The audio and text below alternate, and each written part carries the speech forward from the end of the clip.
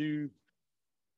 Hey, welcome back to the Relentless Positivity Podcast. I'm your host, Joe Martin. Got an awesome guest here today. Really positive dude, excellent musician, great dad, excellent husband, Mike Roberts. Thanks for coming in, man. Howdy. Hey, man. Thank you for coming. You're a super positive guy. You're always putting out positive energy through your music and your life and all that. So I wanted to have you on. And let's start off. So where did you grow up? Where are you from? Well, I was born in South Alabama. I was born in Enterprise, Alabama, but I lived and my father's side of the family is from New Brockton, Alabama, which is between Enterprise and Elba. Okay. Okay. But people are like Elba, and I'm like, that's where the flood, the great, like, oh yeah, because it's very famous for how many times it flooded over the years. It's just kind of I don't know. It's just that's how people know. It's just like everybody's got to have your claim to fame, man. Even if it's Enterprise. Flooding. Enterprise got boll weevil, right? You got the boll weevil. But when I was 3 years old, my mom and my father split up, and we moved. My brother, I have one brother. His name is Lee. He's older than me, and he's 1 year old, about 14 minutes older than me, I think it is. So we fought. I mean, mindless, and now we're inseparable, and we're very close. But we moved up here to Huntsville when I was 3 years old, and we lived here pretty much ever since. I went back down to South Alabama for about a year in the seventh grade. I spent my seventh grade year in South Alabama in Enterprise, and I went to the junior high school. And it was so weird, Joe, because everybody in the nation is different, but we're all the same. There's a lot of things that are similar, but Enterprise had a seventh grade school. It was the prep school for high school, and high school was 8th grade through 12th. Oh, wow. Which is weird, isn't it? Because Challenge was 6 through 8, and when I went to Highlands Elementary, it was 1 to 6. You know what I mean? Yeah. I think I went to every school in this city almost. I tell you, my mom moved around a lot, just trying to find where to live, and it was just 3 of us, and she was in and out of relationships, And so anyway, I'm basically from here in Huntsville. Okay. This is my home. What high school did you graduate from? I graduated from Grissom in '85. That's what I'm talking about. Yeah.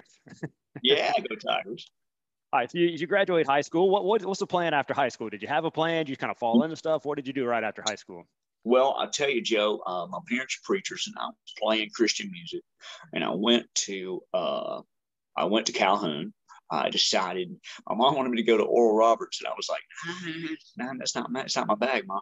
So I decided they would let me stay home, and I just helped with men a little bit if I could, and I paid for my school, and I went to Calhoun, and I went there for a year and a half, and I had a mid to high C type average. I was gonna major in English literature, and I never had a problem with my classes. I never had a problem driving to the campus because back then they didn't have a remote learning. Was that the mall, right? Were you at the mall? No, that was before then. That was when they opened in the mall a little bit after that too, Joe. Or around the same time, I went to campus. I drove to Decatur, and I loved it. But the whole time, all I could think about was playing rock and roll. And I was playing my guitar all the time. And my friends that were out there playing and traveling were making a lot of money compared to what I was making at my day job that I was killing myself 55 hours a week at. And I just, you know what I mean? I was working hard. I was going to school, and I thought, this is weird. So I met with my pastor, and I said, listen, I really do. I want to rock and roll. I don't know how people are going to feel about it. I'm not sure how to approach it. And he was like, I think that if you want to go do it, you should go do it.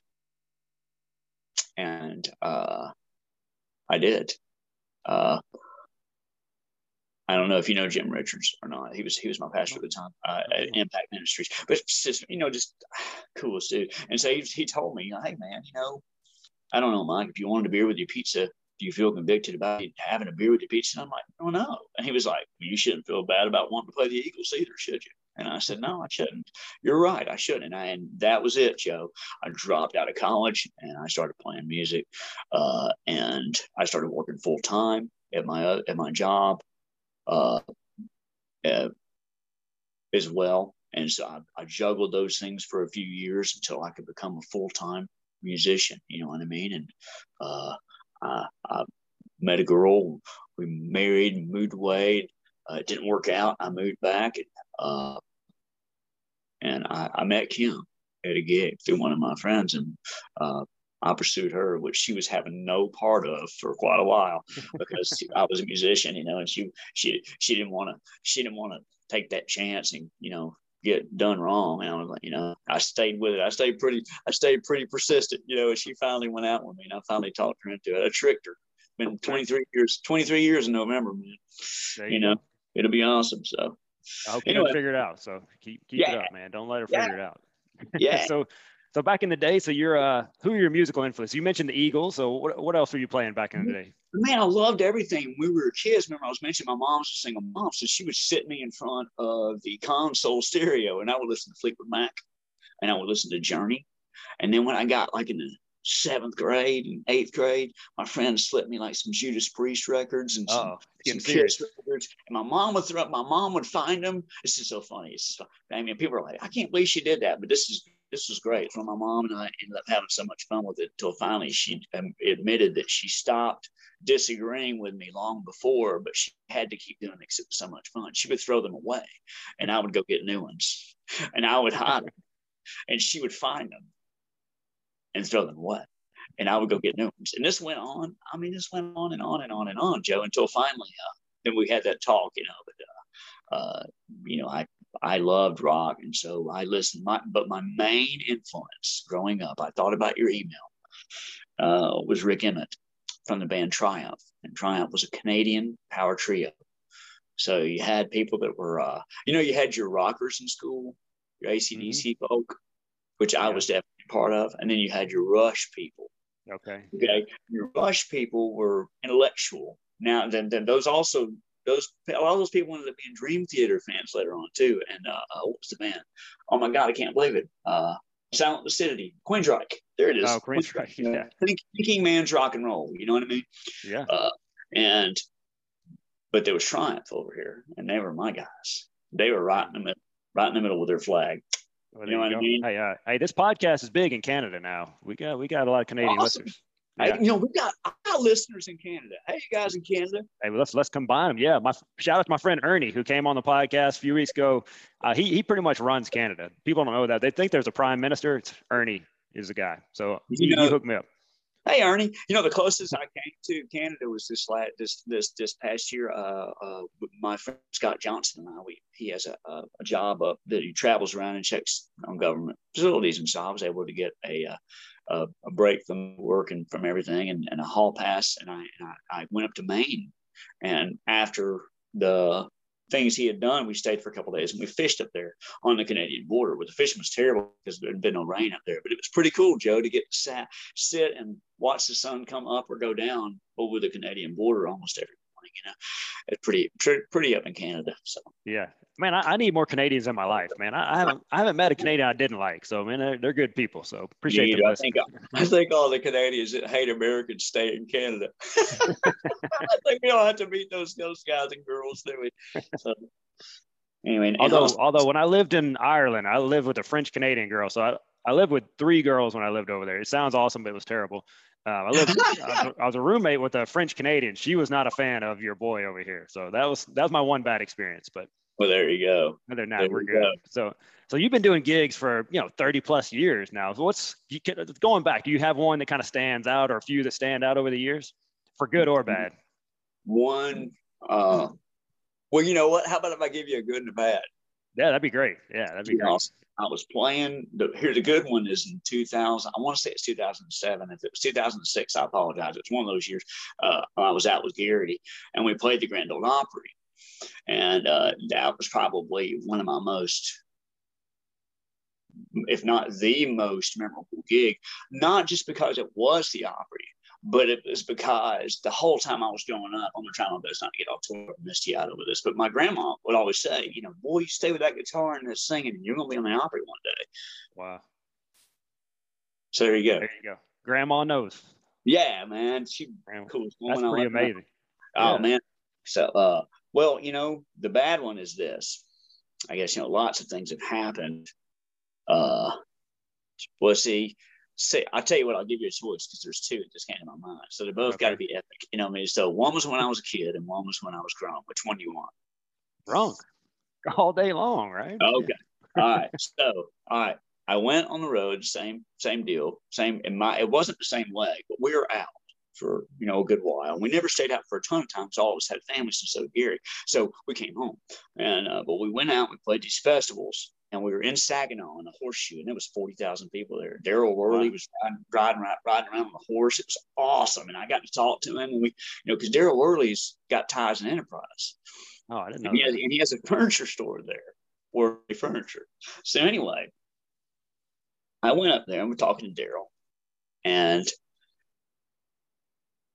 we got on stage, and they had this big stage on one end of the Horseshoe and one on the other end. The Horseshoe was a big in the middle island with a horseshoe bay around it. Okay, the Saginaw Bay goes around it, and so if I remember correctly, so if you're from Michigan, don't get mad at me if I messed up. So anyway, but we started to play, and like second song, the generators pop. These big generators, like the size of my house generators, you know what I mean? And they went out. Well, they flipped back to the other stage, and those generators were gone. And there was going to be no more music on that side of the stage. And since it worked out that way, they just took out those stuff, and our show was over. Oh, okay. So we went back to the truck bus, and I had a bottle of Jack Daniels from the courtesy people there, as my rider, and my can of chew, and I drank it because we didn't have anything else to do. I said, are we leaving today? And the bus driver had just gotten down to sleep. And the bus drivers have to get rest too, And so he needed to rest whether we had a gig or not. So we just set up a land generator, and the guy stayed at the hotel to sleep, and we just stayed there. And so I drank that bottle of whiskey, and I asked, there was a lady from the record company there that day, and I said, Charlie, and she said, yes. And I said, do we have anything to do today? And she said, no. And so I drank that bottle of whiskey. And I don't know, an hour. Oh, and I was right in about 2 hours. Yeah, I thought I was the funniest guy you'd ever meet. You know what I mean? And I just kept talking. She walked in. She goes, "Hey, the people at the radio station that own the radio station, they want to have you guys come to have dinner at their house. They have a big celebration party after, and they felt bad because you couldn't play. They want you to come." And I was like, "Oh no, you're not taking me in public. You're not doing this. You can't do this to me." And so they came back, and then the record company rep guy came in, and he said, "Mike," and I said, "Yes, Patrick." He said, "You really have to go, man. That lady she just loves you. She thinks you're great, And I was like, "But I'm hammered, and I can't be in public." He was like, "You know what? Stay close to me, and we'll be okay." Well, I wasn't okay because I was hammered at the party, and it was so.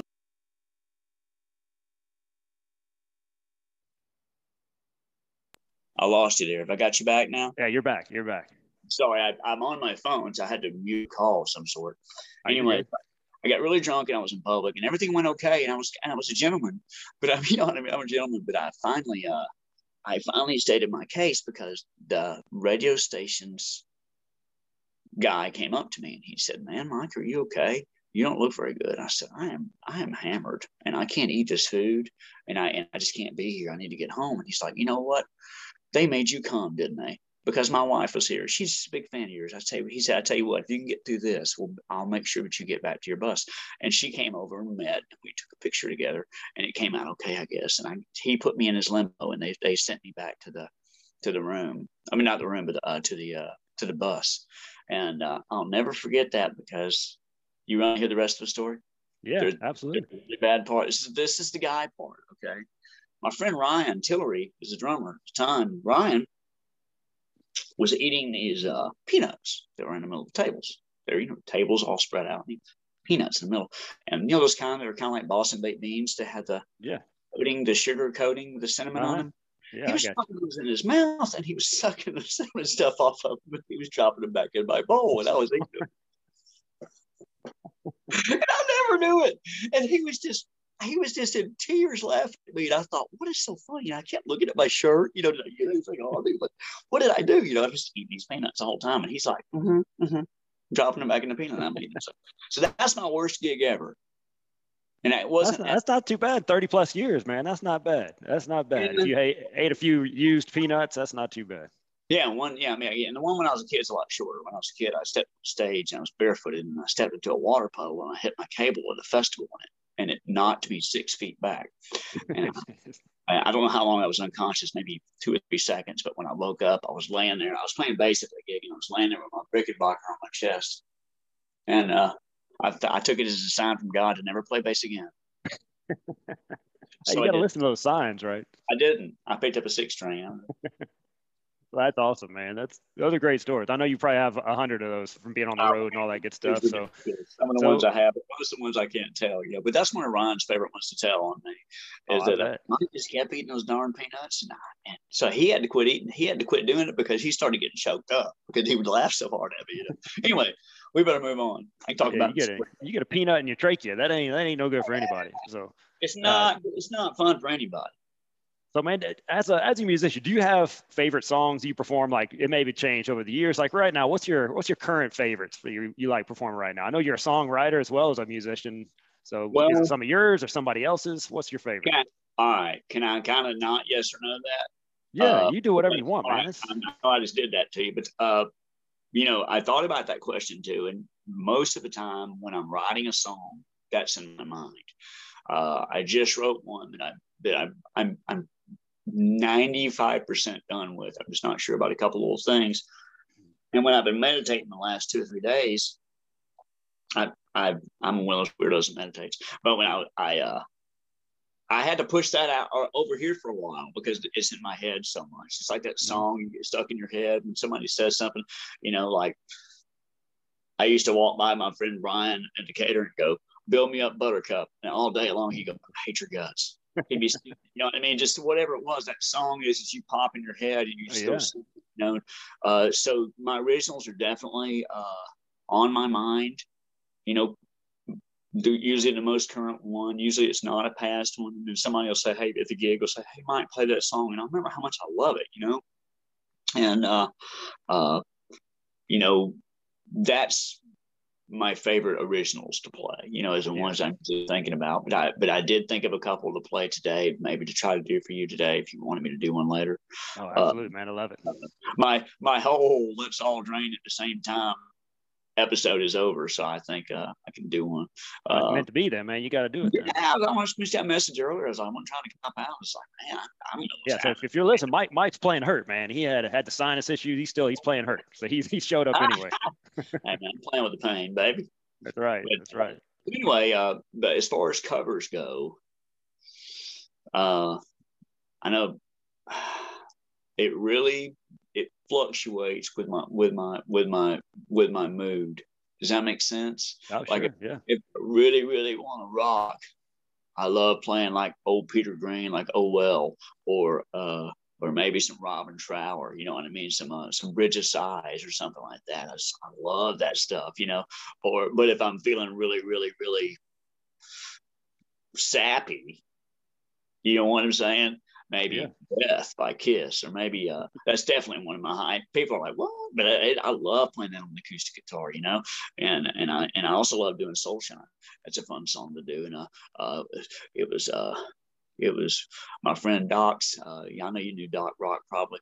It was one of his favorite songs that I did, and I did it. I have several friends that come to me and they say, "Hey, man, I love that song," and I'm like, I do too. It's cool because we both do. But I guess that would be my favorite cover. How about that? That's awesome, man. Trying for some inspiration, but they're not my favorite covers to play because Rick Emmett's like impossible to cover almost. The guy from Triumph. So I don't know if you ever listen to much of their music, but anyway, that's where I'm at. Some from Warren Haynes or some Kiss or something I just wrote. There you go. The whole spectrum, man. That's part of being a musician, right? Can I tell you something really cool?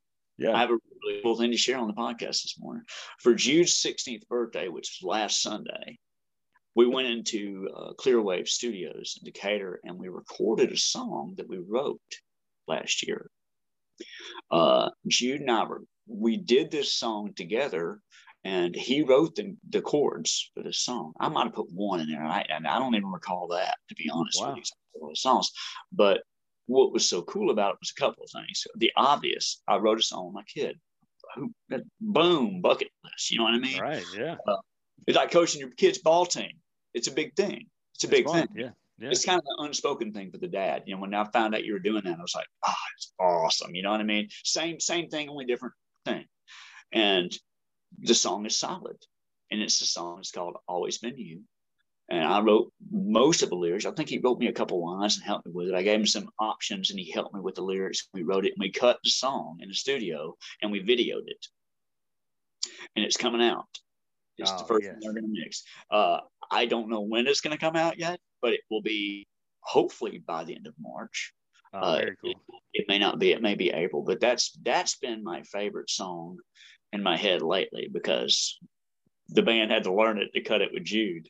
And Jude had to learn it again to cut it with the band. And Joe, he did such a good job. All the guys, even the engineer was like, man, that kid he had to punch one part because it was a chord that he played. And rides the song in. He goes, Dad, I think I have to do it again because I clam baked this chord right by the bridge. And I'm like, you know what? Let's just look back to it. And Jeremy said, well, you can punch that in. He was like, really? Cool. And so he punched in one try, never missed the end part, never missed the out part. And all the musicians out there to listen know how big the deal that is. It's very easy to let that get in your head and not quite get it, or just to go ahead and cut the whole track again. But he didn't have to. And he did a really great job on that. And he sang the backgrounds with me. You know what I mean? It's just, I'm really, Let's go, Jude. Let's go, Jude. That's awesome, man. I can't wait to hear it.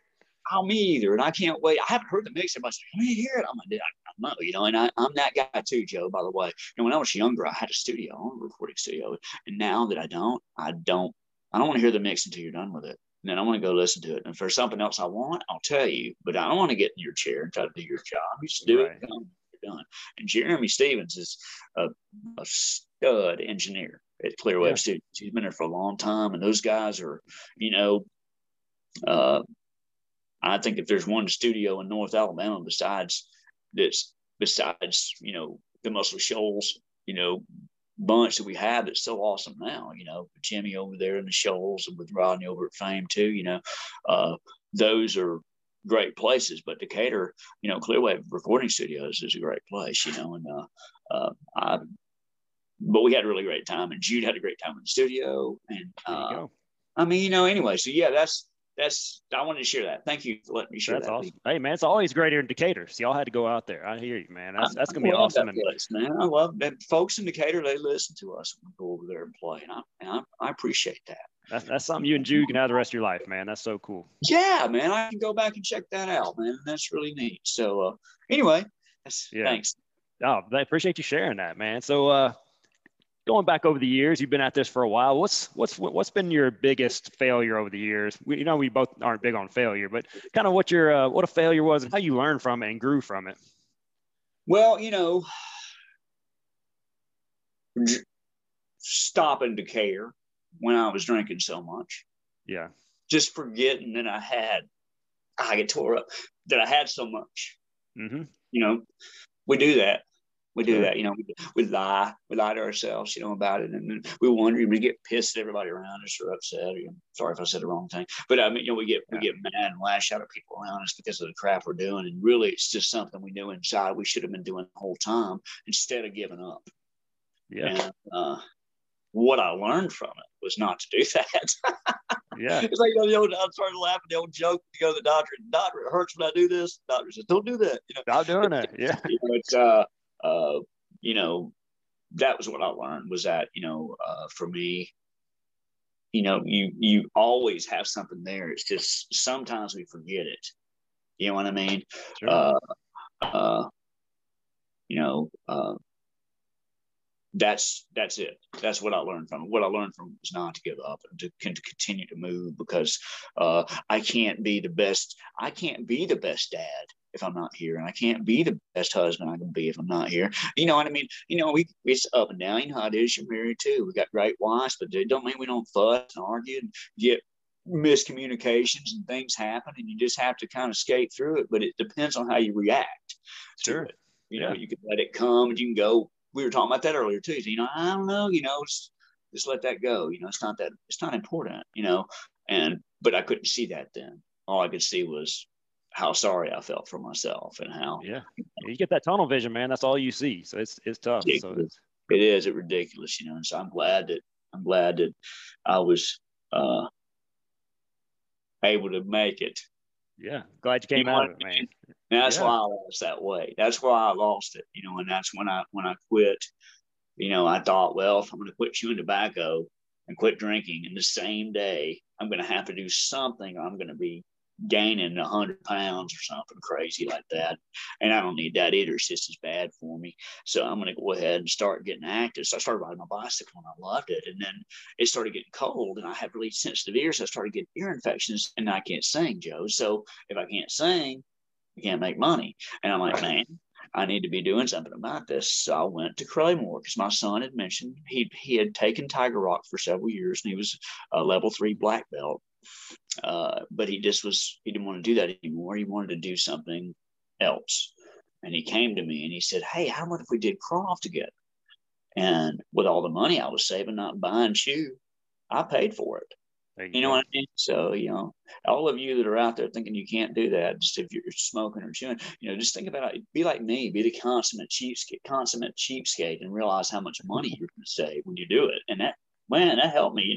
It wasn't my driving factor or anything, but it definitely, it helped me during that time. And I started taking Krav with Jude and we attended there for the next couple of years. Man, it changed my life, and that's where I got introduced to yoga, and so it gives you awareness and it gives you a confidence, you know what I mean? So it makes me even more of a fan of yours. It does. Appreciate that, man. I just know that everything's tied together, right? When you get your physical together, it's going to help with your mental, your emotional, and likewise as well. So that's what I mean by that is that all of us have to have something that we can do, and if we can't find something that we can do, well, a lot of times we just give up.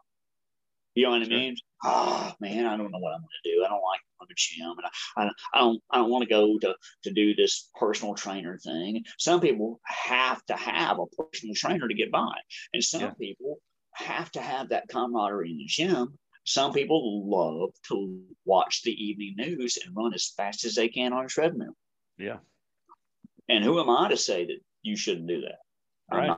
I'm not gonna, because it's awesome. That's always been my thing, man. We're all meant to move. We were built to move. You just got to figure out what that means for you. Some people like beating the crap out of each other, right? That's how they like to stay physical. I loved it, man. I got knocked out a couple of times taking Krav. You know what I mean? Just for a minute, not a minute, but like a few seconds. But I mean, it when you are familiar with the pain, you're not afraid of it. Yeah. And so I got to that point. I guess that's just a weird thing for me, but I got to that point, and what I really, really wanted to do was not fight. I wanted to get limber. I wanted to do that, Joe, because I couldn't do the splits. I still can't do the splits, not side to side. And so, I'm just trying to get there. You know what I mean? Sure. It's every little thing. Like when you're taking jiu-jitsu, there's certain, you want to get to the point. Does that make sense? Like when I got to level 2, when the whole time I was in level 1 in Krav, I wanted to be in level 2 just so I could see what they were doing. Because you couldn't stay. You could watch the class a couple of times. They'd be like, "No, get out of here, you lowly level 1 person. You don't get to be in here with us. We worked for this." You know what I mean? And I will say, when we got our level 1 clearance and we went to level 2, my son and I trained out together, and we got in the car and looked at him and he goes, "Dad." I said, "Yeah." And he goes, "That's the hardest thing I'll ever do." And I said, "Me too. Me too. So let's go celebrate." We went to Tim's and ate, There you go. Well, there's a reason I like jiu-jitsu is because I was terrible at it, which sounds weird, but there's value in being willing to do something you're terrible at, right? And I knew I was not very good at it. And also I teach people that come into my fitness classes, they're very nervous. They don't know what they're doing. They're beginners as well. So it's good to go back and be a beginner at something again. A lot of, as you become an adult, sometimes you don't do that. So it's been valuable for you as well. Right. It gives you that rush, doesn't it? Mm-hmm. It's that euphoria you can't get. You know what I mean? There's a lot to be said for mundane things. Once you get those things into place and you do them every day, sometimes we think, well, that's pretty boring, but it's edifying. It shows your strength that you can do that. It shows courage, in my opinion. But then when you start something new, it's a different euphoria. It's that, man. Like Kim asked me that one time, I think he did the husbands at boot camp. She was like, "You want to go to boot camp?" And I was like, "Oh no, Joe Martin's a beast. He'll kill me." And then after you stop doing it, I was like, I should have went. I should have went to that. That would have been fun for me. Even if it crushed me, it would have gave me that, what you just said. You know what I mean? And to shoot, I mean, I never was a star crawl pupil either. You know, I had to learn, and they laughed at me. Some of my instructors laughed so hard at me because I would just forget. Man. I was going there and go, I don't remember this, and show me, and they know that I practiced, and so I took videos and stuff on my phone. Even some of the guys and girls would help me with stuff. You know, they had a couple of female instructors there too that would just. Man, I would pay a crisp $100 bill to watch somebody try to take those girls' purse in the parking lot. Oh yeah, it would be a fun thing to watch. I bet. Yeah, I used to train at Maverick, and the late Suzanne Ramsden owns it. She's a female black belt, and she'll smoke. It would be fun to watch her try to get it. Yeah, but and what's her son's name? Evan is her son's name. Evan. Yeah, now he is. I went to one of his seminars at Claymore too, and he is a champion Brazilian Jiu-Jitsu practitioner, I guess you would say. And it was amazing to watch the what do you call it, the vinyasa of it. I don't know why I struggled with that word, but that flow of it. You know how fast he could just get a 260-pound Marine in a pretzel position that he couldn't get out of. He wasn't getting out of it. It'd be humiliating. Like I would be grappling with him, and he would just be like instructing other people while he's just got me pretzeled up. He's like, okay, y'all be doing stuff over there. I'm at like 200 pounds. I'm in good shape, pretty strong. And he just, man, I'd be like if you wrestled with a 4-year-old or something like that. Yeah, amazing. And that for me, I guess I think you probably could get on board with this. When somebody humiliates you that quickly, there's something to it. Yeah, and I was like, hey, jiu-jitsu works. When I first showed up and these people were pretzeling me up, I was much bigger, stronger, faster. I was like, all right, this stuff works. It'll convince you. So I watched him. I was there. Mr. Ryan Rushton, he invited me. He said, Ryan, Mike, you need to come and check out Evan. He is absolutely amazing to watch. And so I talked to Mickey too, and he said, you should come. And the other instructors, Jeff, and they're like, hey man, you should come and sit and watch. Because I wasn't level 3. I was level 2 then, but I couldn't go to the other. So I sat and watched those guys, and Evan was amazing, man. I ran into him a couple of times at Rooster's Crow. I think I've seen you there. I know I have. I love those guys over Tyson and everybody at Rooster's Crow Coffee. They're good folks over there, aren't they? I'm always pumping locals. Oh, absolutely. Evan's a great instructor too. He's not just good at it; he's also really good at instructing too. So if you want to learn jiu-jitsu, Maverick's a great place. So he was easy to talk to. I remember he talked to me that day, and I was like, "Man, that's so cool of you." Because I know that as it's like for you at boot camp, and at the end, this girl's gonna come and talk to you, and they're gonna ask you about what this exercise is, and then you're gonna take the time with them. But then sometimes you might get some that are more inquisitive and more like me, they don't get it yet, and they stand there, but you're always patient, and I noticed that about you, and I noticed that about Evan too when I met him. And that's a quality. That's a quality, man. Compassion is a quality that a lot of people that everybody needs, but not everybody has or is able to. You know what I mean? We mistake our compassion for other things, Right. Anyway. So you mentioned earlier about you and Jude recorded a song. What's something else positive that has come out of this whole pandemic, COVID craziness situation? So you hear about the negative a lot. What's something positive came out of your life? Let's go with this. Okay. I thought about your question when you sent it to me, and I would have to say, I wrote a lot of songs, Joe. I wrote 14 songs during the shutdown, and it kept me rooted.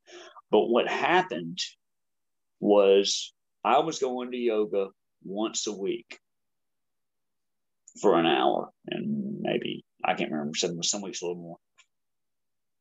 And I was practicing at home for 30 minutes a day, 3 more days a week.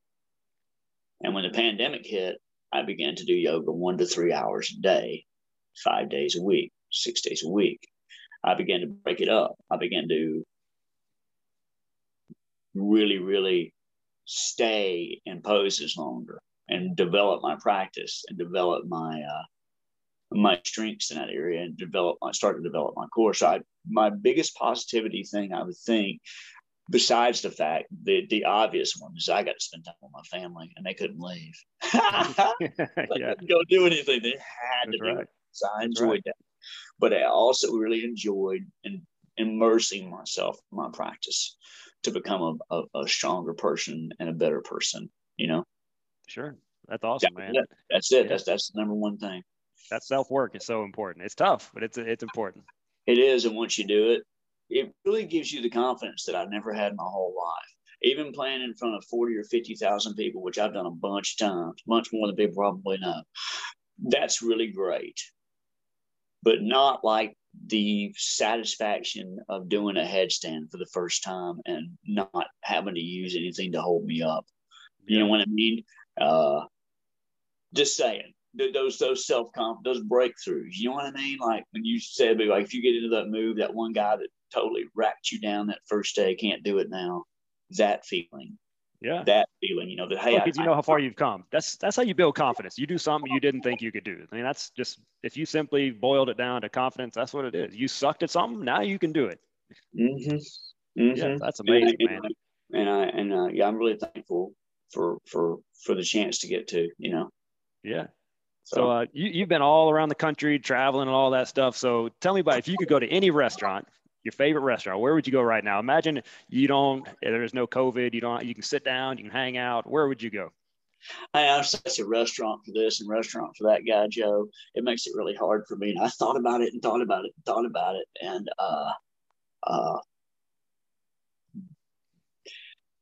gosh, really, most of my favoriteest restaurants ever in the whole world are here in Huntsville. But if I had to just leave this city and go and get some food somewhere and just absolutely love it, I would go to Myrtle Beach, South Carolina. And there is a local place there. I don't even know this guy. I never even met him. It's Jimmy's, and it's Jimmy Z. He spells it with Jimmyz, hibachi. And he does hibachi there. And it's like when you walk in, it's like an old Church's Fried Chicken or an old Popeyes or an old KFC kind of, you know what I'm saying? It's like an old chain. Shane wasn't there anymore. You know what I mean? And the place has been there almost 30 years. So I don't know what it was before, but he's a surfer and he serves hibachi. So you get your protein, your bowl. First of all, the servings are enormous. I got a combo at the time we talked earlier, but the time I got a steak and shrimp one. And ever since then, every time I go through Myrtle Beach, I have to go to Jimmy C's. Actually, I have to go there. And I go there and eat. And they have the little tiny ice too, Joe. Tiny ice. And they had pink lemonade, Fanta. Was it Fanta? No, it's Minute Maid, because they had the peach soda Fanta too. But they had the lemonade on the gun. And you get the good ice with the pink lemonade, man. You're living on the high. What's a good hibachi? That's one of my only sugar drinks. If I go through, I haven't been to Myrtle Beach a long time now, but I know Jimmy's still there, or Jimmy's East or whatever. I don't even know what they call it. But a friend of mine sent a message. But after I got back from there the last time, he's like, "Man, I'm in Myrtle Beach. Where should I go eat?" I said, "You got to go to Jimmy's East." And he went. He sent me a message. I took a picture. He's like, "Dude, this is amazing," because they give you so much food and it's cheap, and it's a bunch of young people that work there. Okay. You know what I mean? He employs college and high school age folk, and they're all just really nice and informative. I mean, how many times you walk into a restaurant to get your food in under 10 minutes and the person serving it to you knows every ingredient in it? I don't know. That happens around very often. It doesn't happen because he's such a great boss, they say. He's so, or that's what I heard. I don't know. Like I said, I don't know the guy, but anyway, Jimmy's. All right. Jimmy's. I got to go now, man. I got to go to the beach. If you're there, check him out. Go there and get a combo hibachi. I mean, it was $12, I think. I tipped him 20. I just couldn't believe how good the service was. They were just on top of it, and they checked on me and talked to me. They'll do it for you too if you go in there. I'm sure of it. And if they don't, So looking back over your life, what is the best compliment you've ever received? Man, I guess the best compliment I ever get, and I've gotten it just 2 or 3 times, is and it's my least favorite thing to do, is to play a funeral procession. But when I played my grandma's, I got some compliments from some of her friends that were, in their 80s. And listen, if you folks out there don't know this, little kids and old adults, they don't really care about your feelings. They're going to tell you what they think. Yeah. So if they like it, they're going to tell you. And if they don't like it, they're going to tell you. And it's up to you to be prepared for that. And nothing's better than half a dozen crying old ladies telling you they just loved your songs. Yeah. You sang for Mary Ruth. You know what I mean? So that was it at my grandma. I mean, my aunts, they asked me to do it, and they were thankful, and my mom, of course, my mom, and but I couldn't look at them. Oh yeah. I mean, but I sure had a great time doing it because I knew that I could really, really. It gave me all the closure I needed. Losing my grandma, she was the best woman I ever met. And she deserved that. Sure. Well, that's a special memory, man. That was my best memory, man. That was my best compliment. I thought about what you said. I got some great compliments from Vince Gill at the Opry too. And nice. I got to hang out with him and Amy while they changed strings on his Martin. And it was really I held the door for him that night when he came in. He goes, "Hey man, my name's Vince." I'm like, "Dude, I know exactly who you are." Yeah, I've heard of you. He's so big, man. Joey Shear, he's a big old dude. I wouldn't mess with him. I wouldn't push him at the Taco Bell. He put me in the wall. But he was real nice. He's like, "Hey, brother, come on back here." And he was changing his strings. He was like, "I decided I'm going to play this one tonight, but I didn't like the strings on it." I'm like, "Dude, you're about to go play at the Grand Ole Opry on brand new strings. Are you crazy? They're going to stretch." But he sat there the whole time stretching them, and he went out and crushed it. And when I got ready to go out, I was standing there, and I was just starting to get that seed of doubt, Joe. And I turned around, and Vince was standing there. He goes, "Man, you're going to crush it. Get out there, Bean." And I noticed one of your questions was, do I have a nickname? So I guess we could approach that one if you want to. Yes, they call you the Bean. They call me the Bean. How'd that come about? That came about because when I was out with the record company with Gary, you have these people that come and they look at you, and then they look at you with their clipboard, and they tell you what you're going to wear, and they tell you how your hair is going to be. I mean, you know what I mean? There's a lot of things that are behind the scenes that are kind of weird. Yeah. I got to have my makeup airbrushed one time for a CMT show. You know what I mean? Just stuff like that. It's like you would never think that some dude was going to get that on, especially not Mike Roberts. You know what I mean? But it was neat because she said, "You can stay dressed how you are. And I saw the show last night, and you got to not ever, ever, ever stop jumping like that. It's like a jumping bean on the stage." And then they were like, "Jumping bean." I was like, "Don't you do it." And so I had this string of nicknames that Gary had given me. And really, honestly, Gary could probably only say it, but it was so long. But my nickname was Jumping Bean. When we came back, when Chad and I started doing a duo, Chad Reeves and I, he's the other guitar player, singer in Pop Charlie, and he has a nickname from the road too called Shelvis, because when we would drink too much, he would be Shelvis Presley. Good stuff.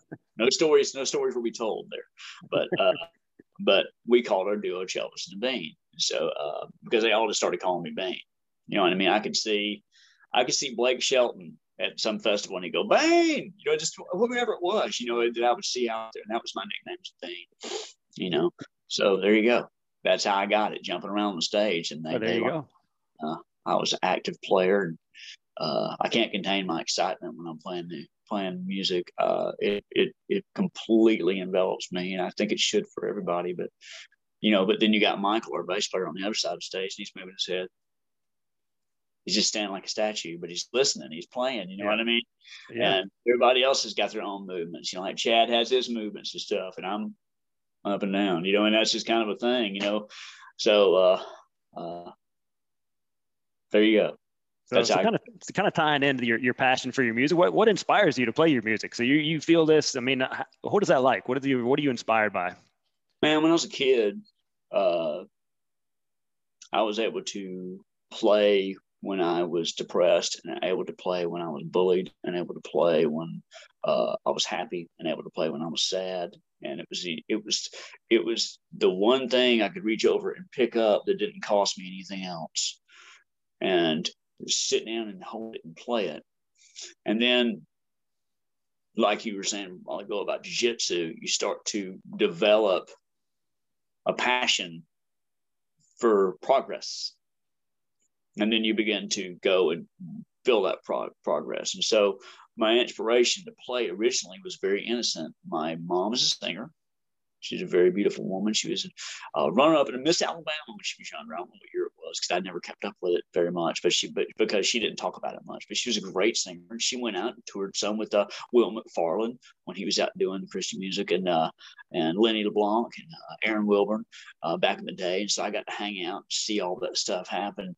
And that gave me passion. Her love of music gave me passion to try it too, because if it meant that much to her, it had to be cool. And it was. And I kept doing it.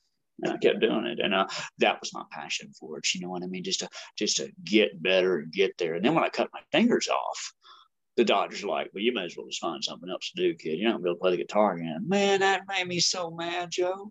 Man, I got so mad at those doctors, and I just wanted to practice, and I tried everything. I flipped it over upside down. I went left.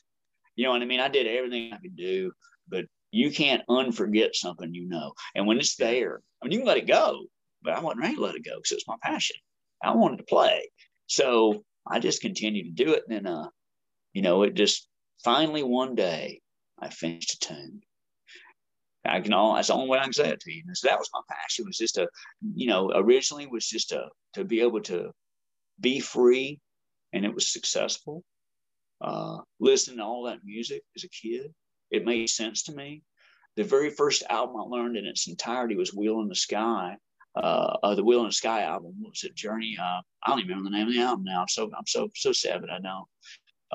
But then I learned Screaming for Vengeance, and I learned those albums like that, Judas Priest. And I learned those albums in like 2 weeks difference. And all my friends were like, dude, you need to go see a doctor. Something's wrong with you. You're living two completely different kinds of music. But that was it. That was it. That's what gave it to me. So that's my best answer I got for you, is that I just was surrounded by it.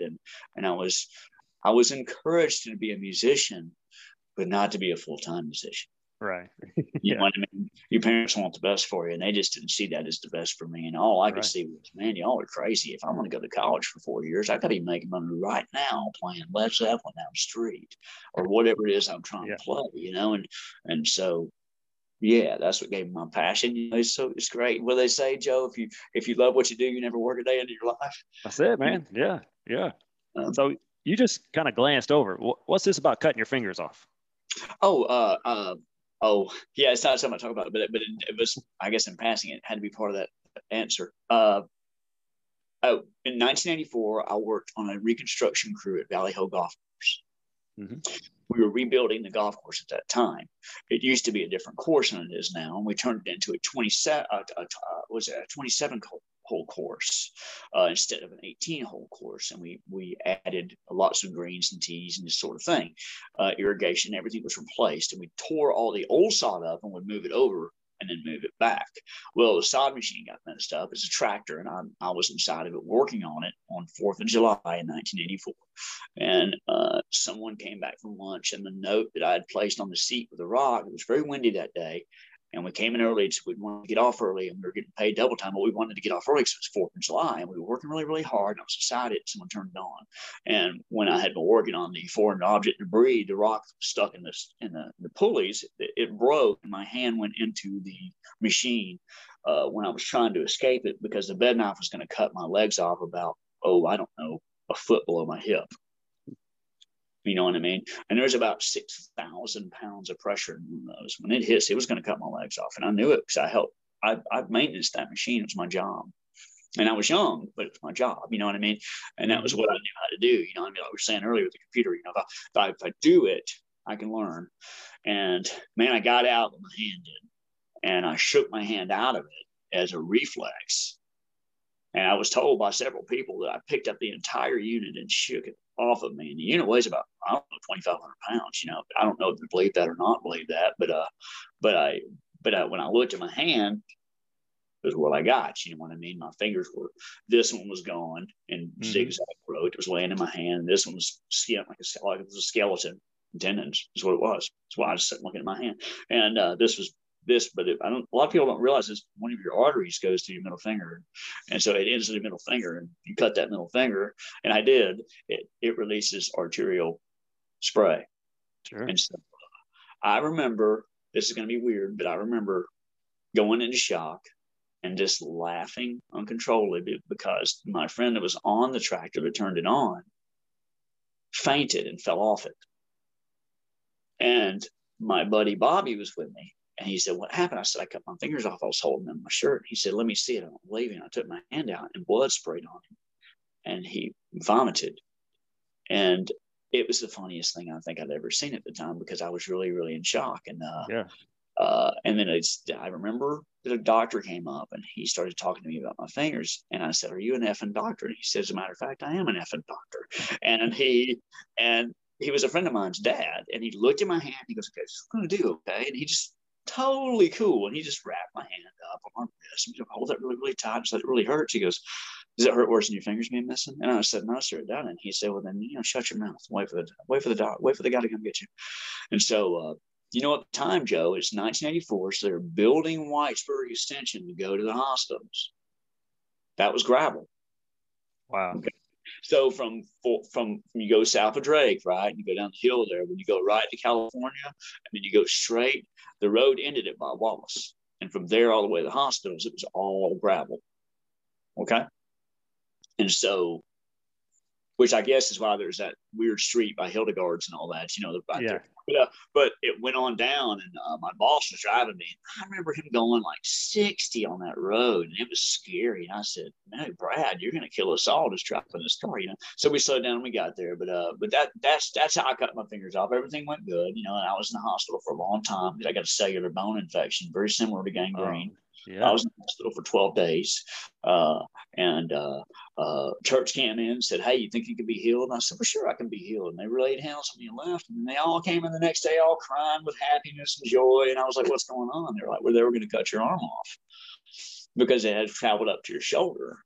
But they came and prayed over you, and now it's dying. It's all the way back down to your elbow almost. And then the next day, it was all the way down to my hand. And the next day, I went home, man. Wow. And so, people believe it or they don't believe it. I do, and I watched it happen, but I had no idea because they kept me in the dark about it. They're like, crush him. If he finds out he's going to lose his arm, he won't be able to play his guitar anymore. And, I believe it would have probably, and it may have broke me, Joe. Yeah. I would definitely have had a different life, but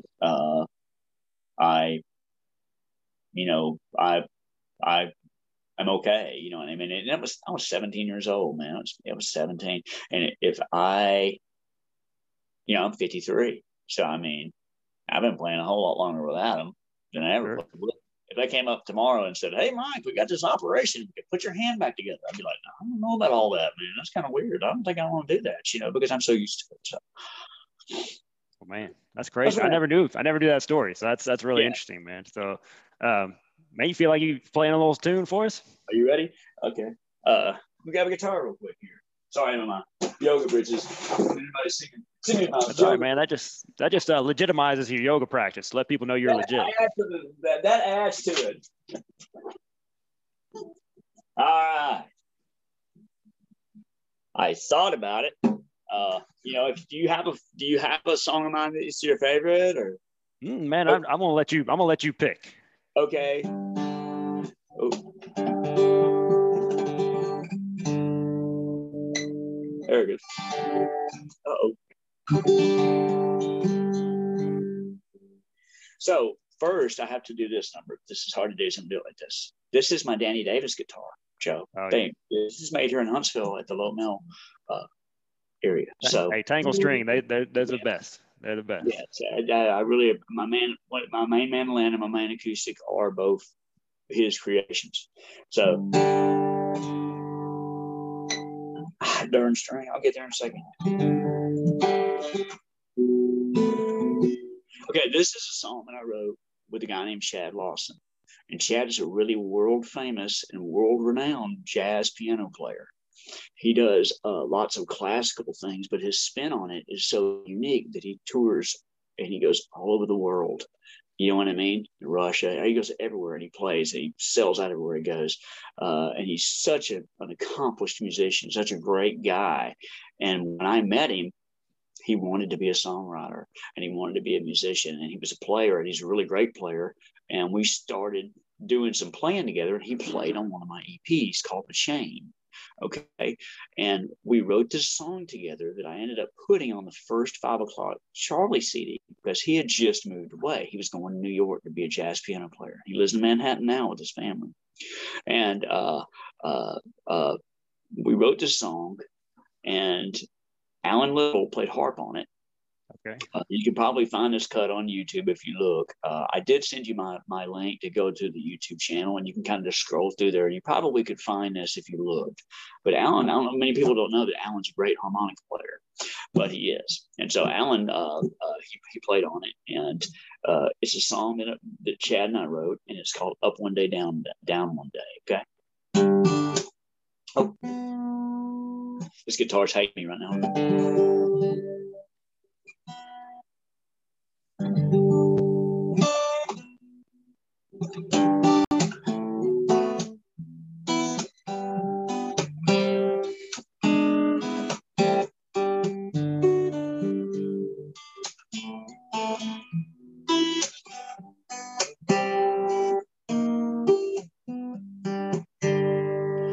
Up one day, down one day, do you know what I mean? One day I'm strong, next day I'm weak. Up one day, down one day, don't know what I see. Thinking about tomorrow, rob my 2 days from me. Thinking about the future, am I missing a dream? Longing for yesterday that I missed the scene. Is it all planned out for me? Should I wait and see? Up one day, down one day. Do you know what I mean? I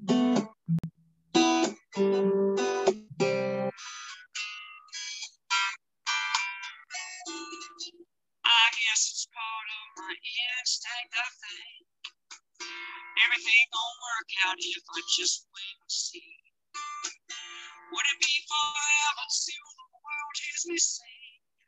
Up one day, down one day, you know what I mean? I've been thinking about the future, am I missing a dream?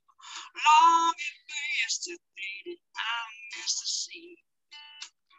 Is it all planned out for me? Should I wait and see? I've been up one day, down one day.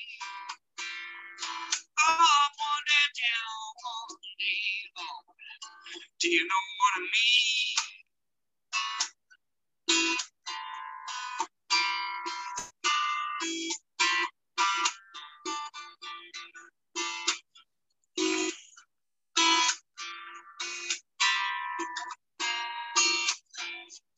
I've been thinking about the future, am I missing a dream? Longing for yesterday that I missed the scene. Is it all planned out for me? Should I wait and see? I've been up one day, down one day. I'm up one day, down one day. Up one day, down one day. Do you know what I mean?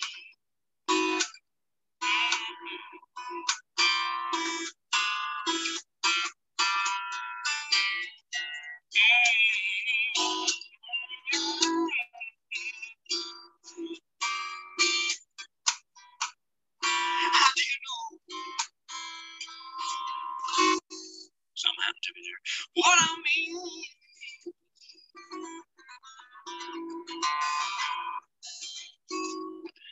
That's what Chad was saying. That's jazz, man. That's great, man. Most of them were pretty okay, but you asked me. I know we're probably about to wrap it up, but you asked me if there's anything I wanted to share and add to let you know. But we are doing our big old party page for Patty's, on the 13th. And I said, you're not talking about eating and drinking excess. I'll be there cooking. You know what I mean? But we're playing that night, so it's on the 13th. We'll have our parade at 2. Ernest is Irish as they come. I guess I know a bunch of the Irish around here. I know you guys probably get out some and do some things. But the the parade is pretty neat because he's part of the Hibernian Society, Mm-hmm. and that society has a bagpipe player who's going to come and play, and they'll want the kids and everybody outside, but you got to have a mask. You're going to get turned away. You know what I mean? Right. And they'll send you around, for the parade that day on the 13th. So, but other than that, I can't think of anything. That video's coming out sometime. It will. We look forward to that video, man. And blamtothe.com is where you check out 5 o'clock. Check the video, see the gigs coming up, but definitely come out to the page on the 13th if you're in town. They do it up every year. Yeah, we're still there, and man, I can't thank you enough, and I'm really thankful that you wrote this book, because I can't wait to read it and get edified by it, because I know it's going to help me get some good ideas for some cardiovascular stuff. You know what I mean? I'm kind of adding that back into my yoga. I mean, I get, the yoga's pretty good at it, but I try to keep going with some other stuff, and it's going to give me some great stuff for eating too. I know that you have eating chapter number 2. Wow, man, I appreciate that. Thank you so much for spending time with me, man. It's always good to see you, even if it's over the internet, man. Good to hang out with you. Man, you too, man. I'm sure I'm honored, but you thought of me, and thank you for having me on your show. Oh, absolutely, man. You have a great day. Good to hang with you. Same, man. You too, brother. Thank you so much. Thank you so much for tuning in. I hope you enjoyed that episode. If you could do me a huge favor, if you could review, rate, share, all that good stuff about the podcast, help word, get the positivity out there, that would be great. Also, if you could check out my new book, Relentless Positivity, on Amazon, that would be awesome too. And I hope you have a great day. Thank you.